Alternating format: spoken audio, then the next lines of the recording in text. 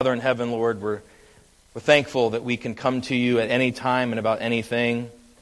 And Lord, we are grateful. I believe I speak on behalf of most everyone in this room right now. We're so thankful for this conference and for the reason that we're having it, for the work that you've done for these 32 years at this church through these folks. I pray, Lord, you would continue to bless them and use them in a mighty way. Father, as we turn our attention towards your word and ask for your help, knowing that you have this message on purpose, I ask that you would use it to help the ones that need to hear it. I do pray for the lost, that they would be saved, that they would see Christ as He is, and not be confused by themselves or any of the distractions in the world. I pray for the saved, that they would be, as Brother William prayed earlier, revived. And I pray by the time we're done tomorrow night that we would be grateful for the work you did through this meeting. Father, I ask that you would free us from distraction, keep us disciplined in our minds, focused on the message. I pray that you would help me as I preach and help those that hear it as they listen. We ask these things in Jesus' name. Amen. If you would stand with me and take your Bibles and turn with me to the book of Matthew, chapter 13. This will not be our text, but it's going to introduce our text. Matthew, chapter 13.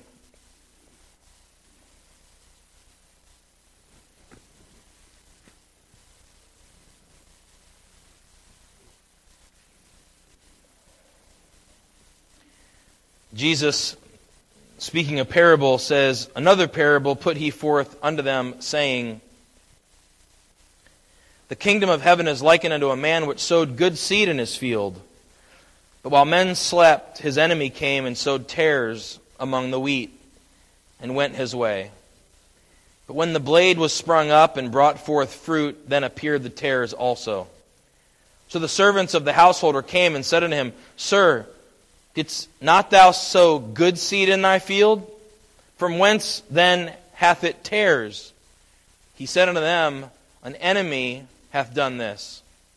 The servant said unto him, Wilt thou then that we go and gather them up? But he said, Nay, lest while ye gather up the tares, ye root up also the wheat with them.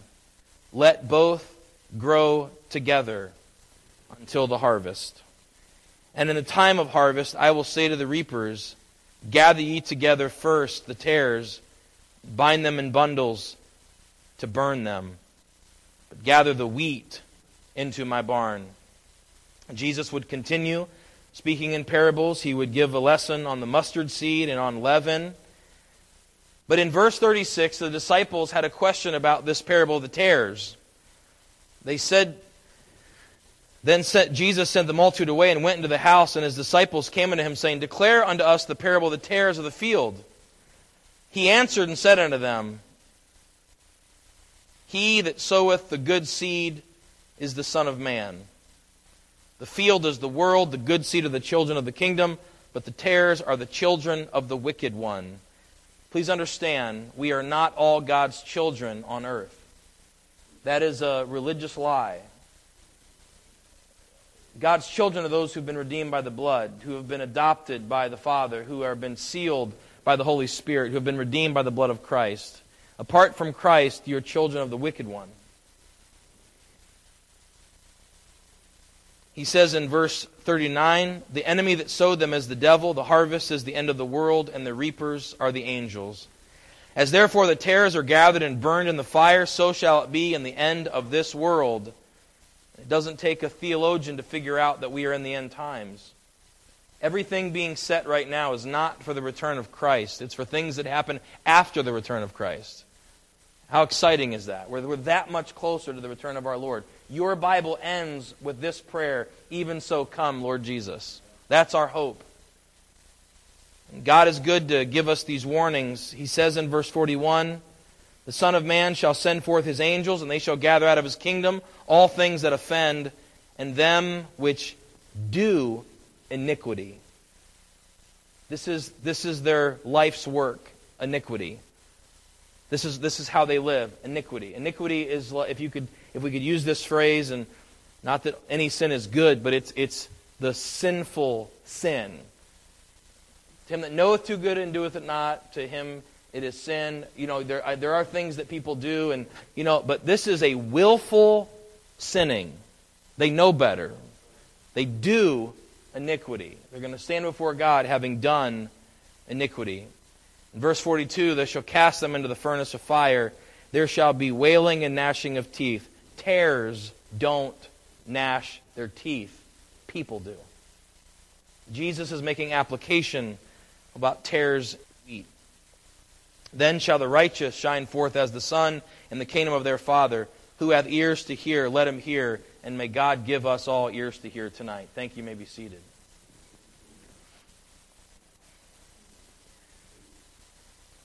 There are many today who describe themselves as people of faith. I'm a man of faith. I'm a woman of faith. Middle of last year in 2019, 71% of Americans said that they were religious. This included Hindu, Muslim, Jehovah's Witness, Jewish, Buddhists, and Christians. Of course, under Christians, Catholic and Protestant were the two categories. I want you to think about that. 71% of people say that they are a people of faith. In reality, everyone is a person of faith. I'm reminded of an illustration I saw. I was watching a debate between an atheist and a believer on the subject of morality, evolution. And the atheist very arrogantly said that he doesn't need faith. He has science. He trusts science. There are facts. So you don't have to have faith with science. He has confidence. That's what he has. I have confidence. And the believer got up after that and said, our friend here says he doesn't need to have faith. He has confidence. I want to remind him of the etymology of the word confidence. It comes from two Latin words, confide, with faith. Everyone has faith. Those that believe, well, I don't believe God exists, or I don't believe in that religion. I don't believe that. Everybody believes in something. Everybody. But quote-unquote having faith is very generic. What makes faith genuine is the object of the faith. And we know that is Jesus Christ. That's what makes true faith a genuine faith, a saving faith. But we could even narrow down the crowd to those that profess not Buddha or not Allah or not any other religion. Let's just narrow the field down to those that profess Christ. Those that say, I'm a believer, I'm a Christian. The reality is that not even all in that crowd have genuine faith either. You're in Matthew chapter 7, to turn a few pages back. Verse 21 says, not everyone that saith unto me, Lord, Lord, shall enter into the kingdom of heaven. But, contrast, he that doeth the will of my Father which is in heaven. We just looked at that word a few minutes ago. There are those that do iniquity, and then there are those that do the will of the Father in heaven. There is no third option. You are either following the Lord, doing the will of the Father, or you are doing iniquity. And Jesus said that they're going to say to Him, Lord, you've got this wrong. I live my life, we preached, we prophesied. He said in verse 22, Lord, have we not prophesied in Thy name, and Thy name cast out devils, and in Thy name done many wonderful works? People were amazed. People were impressed. People congratulated me. They complimented me on my works. You've got this wrong. Jesus will say unto them in verse 23, quote, I never knew you. Depart from me, ye that work. And there it is again, iniquity. Beloved, there is no third option. Tonight we are going to look at a text where there is a man who could be considered a tare. A man who would be among those that say, Lord, Lord, but in reality did not know the Lord. His name is Simon, and his story is found in Acts chapter 8. So if you take your Bible, and we'll take our text from this chapter this evening, Acts chapter 8. Perhaps you've heard of him by the name Simon Magus. It's a Latin word meaning magnificent. I don't mean to be funny or humorous, but you can almost picture this man. He fits the type of character that would have the top hat and the cape and come out as Simon the Magnificent, as Simon the amazing one. And the reality, he really was. To set the background here, you have to understand the devil has done many things to attack that church there in Jerusalem and discourage the people there in Jerusalem. He's sent persecution, false imprisonment, beatings, scourging. That didn't work. He tried to get people from within the congregation, Ananias and Sapphira, to come in and through their greed, dishonesty, tried to disrupt there, but the Lord protected the church there, dealt with that there. Comes back to attacks from without. And as one man said, when they finally just outright murdered Stephen, just killed him, stoned him, without cause, murdered him. As one man said, when the devil realized that not even murder would work, he tried mimicry. He tried imitation. And that's what we find here in Acts chapter 8, is an imitator. In verse 1, the Bible says that Saul was consenting unto Stephen's death, and there had risen a great persecution against the church was at Jerusalem. They were scattered abroad throughout the regions of Judea and Samaria, except the apostles. Devout men carried Stephen to his burial and made great lamentation over him. They were lamenting, they were sorrowful over his death. As for Saul, he made havoc of the church, entering into every house and hailing men, that's an old word for hauling men and women, committed them to prison. Therefore they that were scattered abroad went everywhere hiding. Is that what it says? No. Think of the background and the context of what they're doing here. They went everywhere preaching the word. Preaching the word. This is the result of being scattered. They're not ashamed of the gospel of Jesus Christ, because they realize while these other religions and governments are stretching forth their hand, we believe that the gospel is the power of God unto salvation, and they preach the word. I know that this church does, but don't ever stop preaching the word. Then Philip went down to the city of Samaria. And you know what Samaritans were. They're half-breeds, according to the Jews. And so Philip goes down to the city of Samaria, and he doesn't preach Judaism. He doesn't preach religion. He preaches Christ unto them. He preaches the anointed one. He preaches the one of promise. He preaches Jesus of Nazareth. He preaches Christ. And the people with one accord gave heed unto those things which Philip spake, hearing and seeing the miracles which he did. Remember, in the book of Acts with the apostles, this is a transitional time. We don't need miracles anymore. We don't need signs and wonders anymore. We have chapter and verse. And if you ever have a question about how powerful that book in your lap is, remember this, that when God sent His men out preaching the kingdom of heaven, preaching the word, preaching Christ, He allowed them to have signs to authenticate their message. I want you to know that these men are for me. So I'm going to give them a power and ability to do things that they should not be able to do. And it's going to authenticate that these men really truly are from God. But when that which is perfect, when that which is complete is come, then these things will be put away. They'll be done away. We won't need them anymore. And you ought to thank the Lord that He has given us a completed book, a completed revelation. That Bible is so powerful that a man doesn't need to heal the blind or heal the handicapped to authenticate his message. All he needs is a book in Scripture, a chapter and a verse, and that authenticates his message. That's how powerful the Bible is. And these people come out and they hear Philip preaching, they hear the message, he's authenticated as he's from God. But there's a contrast, because there was another man who had done wonders. There was another man who was amazing, but he'd never done anything like this. The Bible says in verse 7, unclean spirits, crying with loud voice, came out with many that were possessed with them, and many taken with palsies that were lame were healed. This is a picture of lost people. You say, well, how is a demon-possessed person a picture of a lost person? I can assure you, friend, if someone came to me before I met Christ, before Christ saved me, and they asked me to describe my sin, here's what I could say.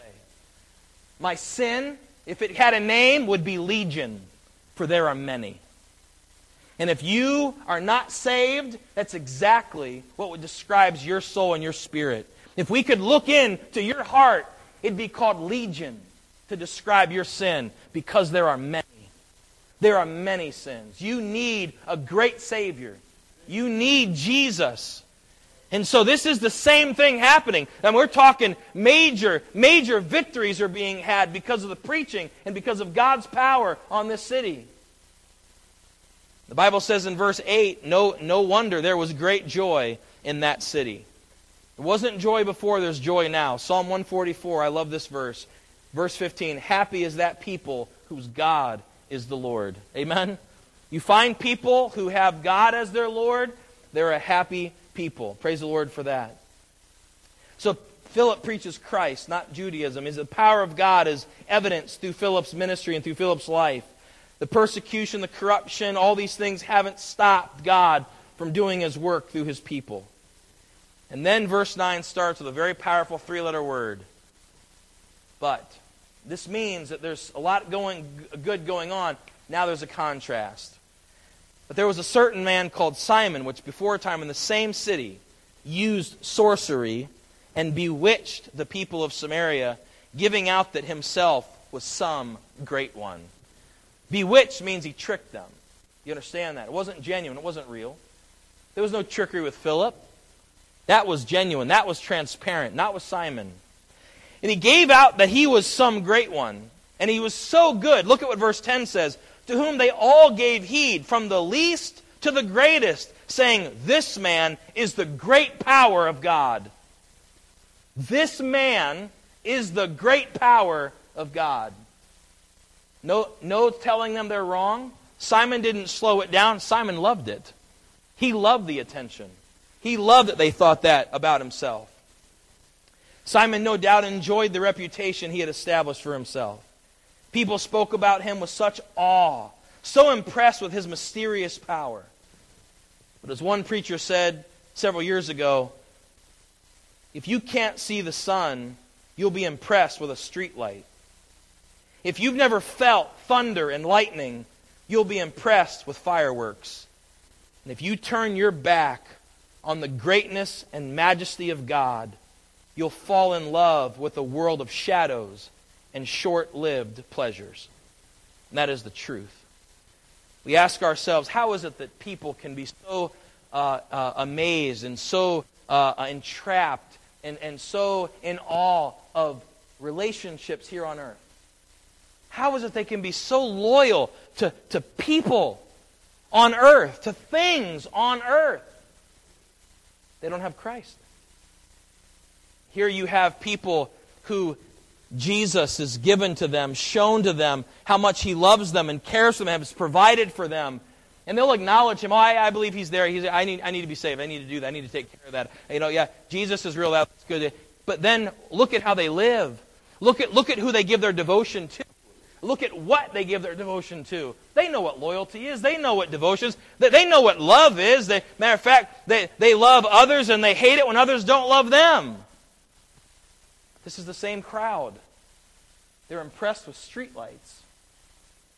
No wonder Simon was able to pull one over on them. And it's no wonder that when Philip showed up, the streetlight was no longer that big of a deal. The fireworks weren't that impressive anymore because Philip came with thunder and lightning. Philip came with the truth. Philip came with Jesus. And there is no comparison, beloved, when a person's introduced to Jesus. There shouldn't be, at least. And so, masses of people, praise God, turned to Christ. They turned to Christ. The Bible says in verse 12, but when they believed Philip preaching the things concerning the kingdom of God and the name of Jesus Christ, the authority of Jesus Christ, they were baptized, both men and women.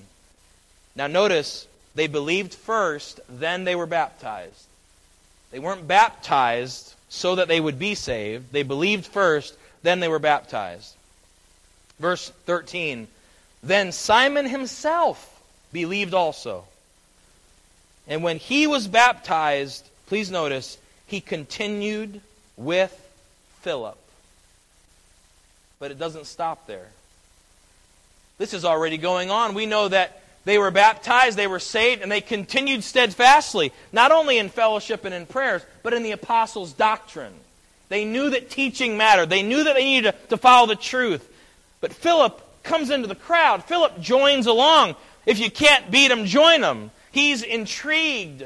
But notice, this is very key, beloved. If you get nothing else tonight, get this. Philip continued not because he needed to be saved from his sin. No, he was more enamored with what they were doing, and he wanted part of it. That's why it continues, and it says he continued with Philip and wondered, beholding the miracles and signs which were done. May I tell you, there are people like that today. They don't come to Christ because they need to be saved, because they feel guilty about their sin. They don't come to Christ because they need their life transformed. They come to Christ because they see how others live and they say, that seems like a good life and I'd like to do that. And if it means wearing a skirt, I'll wear a skirt. If it means wearing a tie, I'll wear a tie. If it means carrying a King James, I'll carry a King James. But my friend, that's not salvation. That's not regeneration. That's simply reformation. That's simply changing the way you live to fit into a crowd. But I want to tell you that the power of the gospel has nothing to do with enabling you to fit in with a crowd. The power of the gospel changes your heart from a heart of stone, blackened by sin, to a heart of flesh, made new by the power of the Holy Spirit. He enables you to live a life not with other people, but to live a life for the glory of God. Of course, when people are saved, they are attracted to people that live for the glory of God. That's why we have churches, amen? God designed the assembly. Praise God for it. But the sad part is that the truth of Matthew 13 is evidenced in Acts chapter 8, and it's evidenced in 2020 as well. And perhaps there are people here tonight that need to hear the message. You have adapted to a way of life, but you've never repented and turned to Christ. You've never believed in Jesus for the reason Jesus came. You believe He exists, but Jesus didn't come to give us creeds and confessions. Jesus didn't come so we could memorize principles. Jesus came to save the lost from their sin. That's why we need to be saved. Simon thrived on the attention. He cultivated admiration for himself. He loved it when people said how good he was. And then he sees suddenly people turn their loyalty. He can't have that, so he just goes with them. But the Bible says here, in verse 13, Simon believed also. He continued with Philip and wondered, beholding the miracles and signs which were done. He was amazed with what they were doing. Please, I beg of you tonight, don't let your salvation be based on, I really saw so-and-so and I wanted what they had, so that's what I did. Now listen, please don't misunderstand me. Christians are supposed to be salt and light. We should be good testimonies, amen? But your salvation and my salvation is not about learning to be like other people.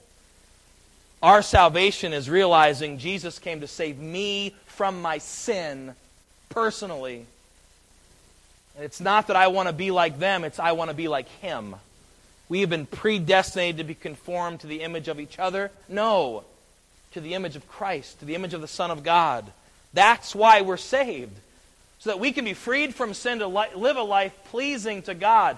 And the only way we can live a life pleasing to God is to live like our Lord Jesus Christ.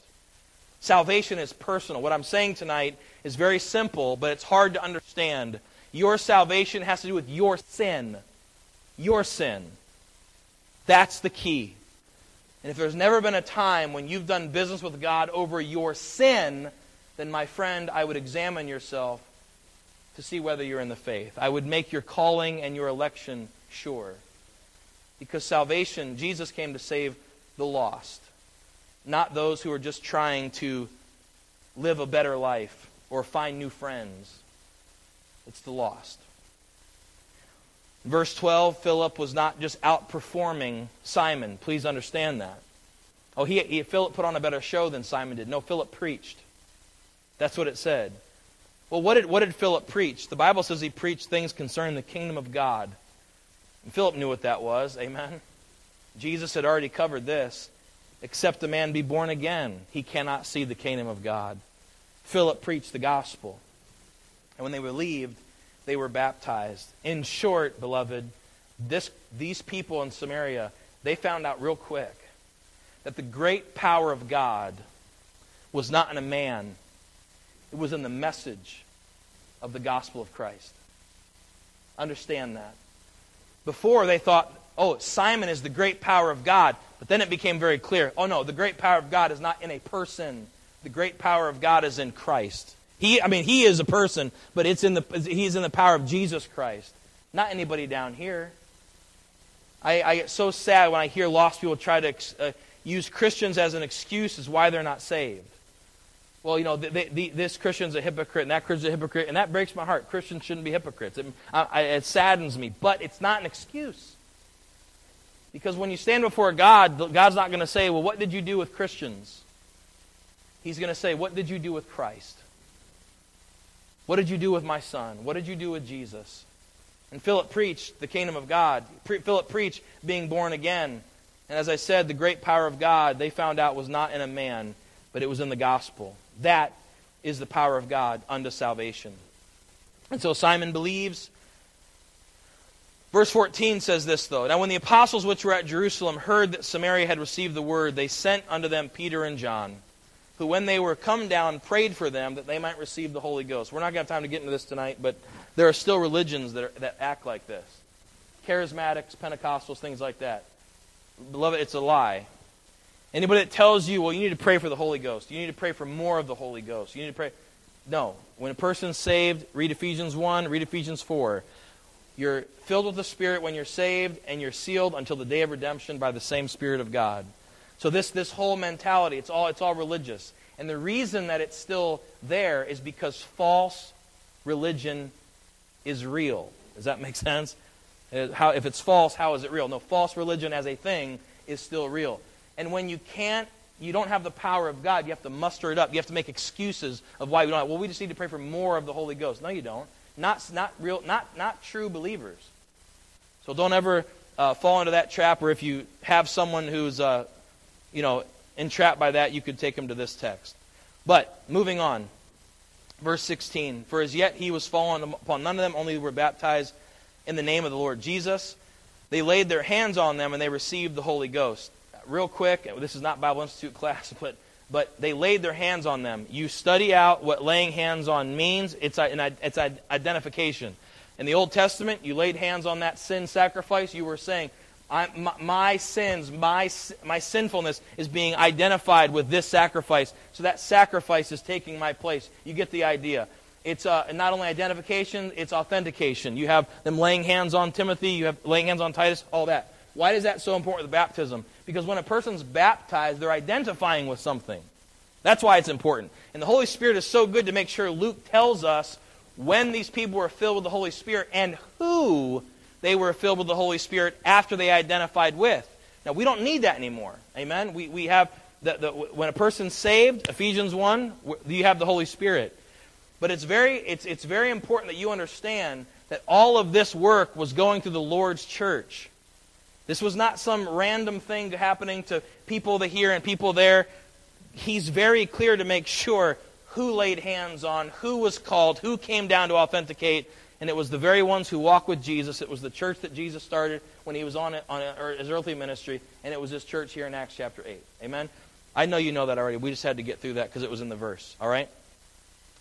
Verse 18, and when Simon saw that through laying on the apostles' hands the Holy Ghost was given, he offered them money. What? He offered them money, beloved. He looks over and he sees what's happening when they lay their hands on these people. And his eyes light up. Why did his eyes light up? Well, notice, this is very important. He did not get excited because the possibility of him receiving the Holy Spirit was possible. His eyes lit up because he thought, maybe if I give them money, this is very important, I could have the authority to give the Holy Spirit. It's very important because this is all pride. All of it is pride. The gift of the Holy Ghost was not enough. Control was what he wanted. I want people to need me. I want people to look at me. And I'm telling you, beloved, there are people like that today. they are addicted to attention. If they don't have people in their life that need them, they'll fall apart. This is Simon. He needs people so badly to need him that he's willing to offer money to Peter. Say, if I give you this, will you please give me that ability so that I can lay hands on people and offer them the Holy Ghost too. This is the wickedness and the blindness of sin. How does Peter respond to this? Peter said, well, let me just take the money and I'll talk to you and do a Bible study. No, he didn't do that. He didn't want his money. Look at what he says. Peter said unto him, thy money perish with thee. I don't mean to be funny, but these are great verses. This is not meant to be a joke. I'm being serious. These are great verses to show people who struggle with Catholicism and Peter being a pope. He didn't want money. He wasn't trying to raise money. He wasn't trying to live in a lavish castle-like structure to show that he was a great man of God. Thy money perish with thee, because thou hast thought that the gift of God may be purchased with money. Can we just, for a minute, dwell on how wonderful the gift of the Holy Ghost is? The gift of God's Spirit is so precious and so wonderful. Think with me why we need a Holy Spirit. Because ours is dead. That's why. When Adam sinned, it's almost as if you bear with the illustration, that the light went out in Adam's soul. Now it's death. Decay begins, destruction, death. But God in His goodness said this, not only will I save and redeem and forgive men of their sins, but I will reignite the light. I will quicken them. I will give them life. I will fill them with the Holy Spirit. Praise the Lord for that. Don't ever forget how wonderful the Holy Spirit is. He is a God as much as the Father and the Son, and He is a gift. Jesus said, I will send Him to you. He's the Comforter. He's a teacher. He's a wonderful gift that we have in salvation. Praise the Lord. The gift of God's Spirit is so precious and it's so wonderful. We ought not take that for granted. Simon didn't think he needed it. I mean, I don't need that. I just want the power. I want the authority. Now, why did Peter say, thy money perish with thee? Here's why. Because Simon was a lost man. That's why. But Simon believed, and Simon was baptized, right? And sometimes people say that they're saved, and they're not. Now, I want to encourage our young people. This should not make you afraid of making a false profession. Listen closely, and you won't make a false profession. But just because not everyone makes a false profession doesn't mean some people don't. There are people, perhaps in this room tonight, who have already made one. Saved, believed, I should say, baptized, but lost. How do we know he was lost? We know that he was lost because of what he wanted. You see, the flesh burns out, beloved. Well, wasn't he continuing with Philip for a time? But you can only do that for so long. And then it gets tiresome. Boy, does it get tiresome. What we're called to do and how we're called to live and how we're supposed to love and how we're supposed to forgive, you can't do that in the flesh. It burns out. It's way, way too easy to get tired trying to live the Christian life. You can wear the uniform, quote unquote. You can look like it, dress up like it, but what's needed in the heart and soul and spirit, you can't do that in the flesh. You can't replicate that. And you can't buy it with money either, Simon would find out. But we have other evidence that Simon's lost, and it's because Peter said, thy money perish with thee. Now, Peter knew the gospel. Peter was there when, or at least he was around when Jesus spoke to Nicodemus, and no doubt he knew Nicodemus. We know Nicodemus came to Christ by evidence by his walk and how he stood up for Jesus and takes him off the cross and all those things. But Peter remembered what Jesus preached to Nicodemus. This is one of the most popular verses in all the Bible, John 3:16. For God so loved the world. How much did He love the world? He so loved the world that He gave His only begotten Son, that whosoever believeth in Him should not perish, but have everlasting life. Saved people don't perish. And they don't perish partially, and they don't perish at all. Amen? There's no such thing as a purgatory. There's no such thing as a burning away the whatever. Our works will be burned up, and they'll be exposed for what they really are. And I don't know any believer who's looking forward to that. But we don't burn. Amen? We don't perish. So when Peter looked at Simon and said, "Thy money perished with thee," and the Holy Spirit allowed him to put it in Luke to record it, it meant this: you're going to perish, and your money. And I don't want to be irreverent. I don't want to be unkind. But I want you to understand the seriousness of what Peter was saying. You and your money can perish.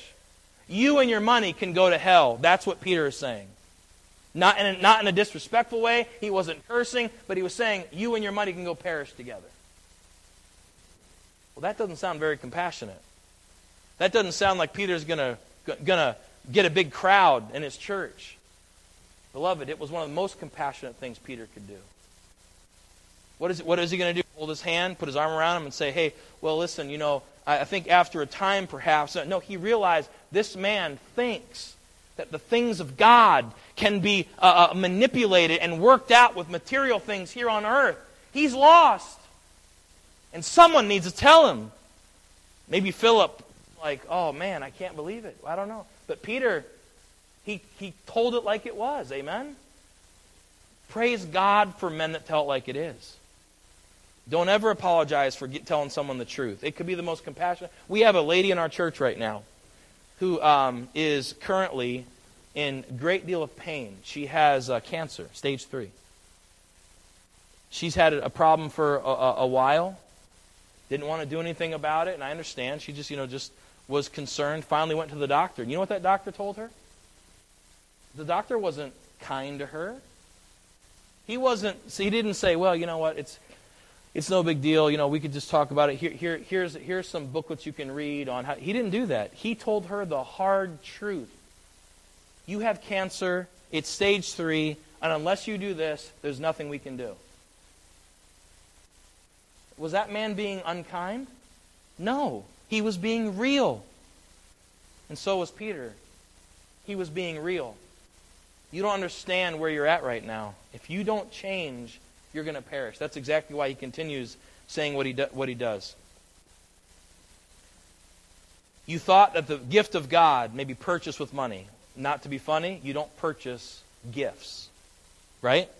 If it's a gift of God, you don't have to buy it from God. Thou hast neither part nor lot in this matter, for thy heart is not right in the sight of God. And that last phrase of that verse is where this entire story hinges. You can impress a crowd. You can get people to follow you through your personality and through your tricks and all that. But if those people knew what you were like inside your heart, how far would they follow you? You may have everyone else. You may have Philip fooled. You may have the church fooled. But I know better, and I know that your heart is not right, not in their sight, in the sight of God.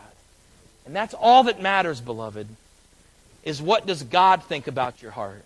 Not what I think, not what people around us think. What does God think about us? What does God see in our heart? And Peter was very clear. You have nothing to do with this.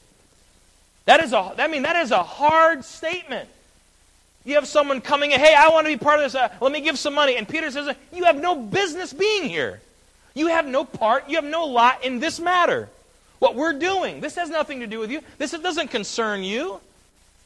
It amazes me, beloved, that we have churches in America that are Baptist or independent Baptist churches. And just because people can sing, they're on a platform singing in a worship service, and they're not even saved. Why? Well, we're trying to bring them along. You don't do that. This is worship. This is for God. This is for Him. And you have lost because, they can carry a note. What does that matter? God sees it. It's not. They have no part of this. They have no business doing that. So praise God for a church that knows how to draw a line and where to draw the line. You have no part and no lot in this matter. This doesn't concern you. This doesn't belong to you. Well, I just want to help out. And I don't mean to be unkind at all. But please, I love this church. I've preached this at my church, so don't think that this is just here. People want to help out, that's fine. I'm not trying to say this in any unkind way. Anybody can sweep the floors and clean the bathrooms. Not just anybody can get on the platform and sing to the Lord. Not just anybody can get up, and I'm not saying if you're up here that makes you better than other people, but mowing the grass is one thing. Worshiping and preaching and singing and giving God worship and praise, that's a whole other thing. And we want you to be part of that. We want you included in that. Of course we want you to be involved in that. But if you're lost, you are lost. And you have no part in this matter. You have no part or lot in the things of God. At least not yet. Because the goal is to see you saved so that you can be part and lot in this matter. But in America, we've had too many churches, we have too many pastors that decide to, well, cooperation is best, but we'll let them do this or let them do that. We can love them to Christ.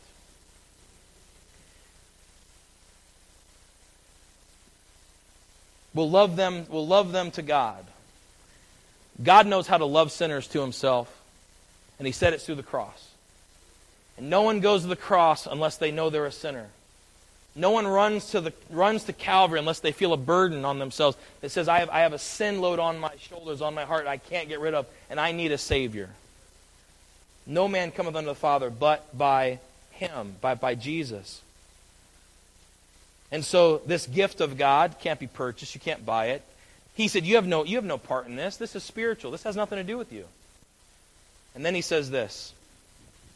Verse 22. Repent therefore of this thy wickedness, and pray God, if perhaps the thought of thine heart may be forgiven thee. For I perceive that thou art in the gall of bitterness, and in the bond of iniquity. His big smile and his fat wallet did not fool Peter. Peter could see past the smile. He could see past the fancy chariot. And he said, you're a bitter man, and you're in the bond of iniquity. You are bitter, and you are bound. You are entrapped. You are enslaved. And so here's the answer. Now I love Peter. Praise God for men like Peter, because here's what he said, but you have hope. Amen? It'd be one thing to say, well, this is how you are and you're always going to be like that. No, he didn't leave Simon there. Say, you're such a bad man, you're bitter and you're broken and you're bound. No, he said, but you don't have to stay that way. You can repent right now. You can turn to God and you pray to God and say, God, forgive me of my heart. Forgive me of my sin. And one of the most tragic things we see in this story is the response that Simon has. Peter preached repentance to this poor, lost, Satan-blinded, money-loving, power-hungry sinner. Everyone else thought he was a believer. Peter knew better. I perceive. And there's that word iniquity again. Sin at its worst. Premeditated. Continuing in sin. And not only continuing in sin, but escalating in sin. And here's what Simon says. And then answered Simon and said, pray ye to the Lord for me, that none of these things which ye have spoken come upon me. You have a fraud with false faith, and then you have fear. I wish that verse was genuine faith, but it's not. And what breaks my heart is I know people like this. I know people like this. You tell them about their condition before God. You know what they say? Pray for me. You pray for me. Peter didn't say, I'll pray for you. Peter said, you pray to God. You repent. You turn to God. And you know what Simon said? Oh, I don't like that. I don't want these things to come upon me. I don't like the consequences of my actions. I don't like dealing with the result of my sin. Please pray to God that doesn't happen to me. It doesn't work that way. I wish it worked that way. If I could pray for others to be saved, and if anybody could pray for others to be saved, you better believe we would. But it doesn't work that way. Of course we're going to pray for you. Of course we love you. Of course we're going to pray for your salvation. But that's not enough. But I know people that depend on everything. They give all of their hope into, well, at least the church is praying for me. At least pastor's praying for me. Well, at least he's praying for me. At least she's praying for me. That's not enough. You have to pray. You have to repent. You have to believe. Of course Christ will save you. He's the Savior. Of course God will forgive you. He said He would. But you have to do something about that. This is also seen not only in the tragic state of lost people. I know people who profess Christ that live this way too. They live on the coattails of other people. They don't have a prayer life. They don't know what it's like to pray to God and have their prayers answered. But they know how to ask other people to pray. They know when the going gets tough, and they realize when they're at home at night and they lay their head on their pillow, it seems that God doesn't hear a word they're saying. So they make sure that someone else is praying for them. You don't have to live like that, friend. You don't have to live like that. I know what that's like. I was there. Praise God, you don't have to live like that. You can go to bed tonight, lay your head on your pillow with complete peace in your heart because you know what God did for you. I remember this was 2 weeks ago. We were at that girl's house, the nurse, right? Is that about 2 weeks ago? 2 weeks ago this happened. She just got saved, praise the Lord. She's 27, 28 years old. Praise the Lord. I'm so thankful for it. She sat on the couch. My wife and I were speaking to her. She's a nurse. And she said something troubled her so much. A pastor was in the hospital. A pastor in Grand Forks, North Dakota. A pastor of a church right in North Dakota, right in Grand Forks. He got terrible news from the doctor. They said, there's nothing we can do for you. We'll try to make you as comfortable as we can. You have 3 or 4 days. And you know what terrified this nurse? Was how terrified he was. He was afraid to die. He didn't want, it had nothing to do with, well, I don't want to leave behind my wife. I understand all that, but no, he didn't know where he was going. A pastor of a church was afraid to die. I imagine there's no record of us seeing Simon becoming a Christian. And I think if he did, the Holy Spirit would have showed us so there's no confusion. God's not the author of confusion. He's the author of clarity. And we're left with Simon begging Peter to pray that these things don't happen to me, instead of doing it himself. But I imagine if Simon were to have come to his deathbed, he'd be afraid too. Because when you don't have the gift of God, you don't have the Holy Spirit, you don't have love or joy, but you don't have peace. You don't have peace. That's what this world needs it on a physical sense, but the world doesn't have emotional peace either. There are people in so much turmoil, emotionally, mentally. It doesn't have to be that way. Perhaps there's someone here tonight who's like Simon, believed and he was baptized, but he was lost. If there was a title to this message, it would be Going to Hell with Faith. Going to Hell with faith. Oh, I believed and I was baptized, but no evidence at all of God's work in his life. He was the same old Simon. Same old Simon, revealing himself over time of what his heart was really like. It doesn't have to be like that. And if let's just say for argument's sake, if you are one of those type people and you are to be saved tonight, if you walk forward tonight, I can tell you from personal experience about this church. I was right there. I had preached up here on this platform as a lost man. And I know what the fear is like. What will people think? Let me tell you what people are going to do from experience. Because this will here. If they find out that you were lost, but that you got saved, you know what they're going to say? They're going to say, praise the Lord. That's what they're going to say. You don't have to be worried what people think. What does God think? Again, in the sight of God. In the sight of God. Not one person here is going to look down on you. We're going to rejoice with you. Are you kidding? We're going to be happy. We're going to praise the Lord with you. not just for you, but with you. You'll be able to praise the Lord. For real now. Amen? Genuinely. So if there's any here tonight that was like Simon, I pray that you would see yourself as you are in the sight of God. Not in the sight of those around you, but in the sight of God. And that you would do what Simon did not.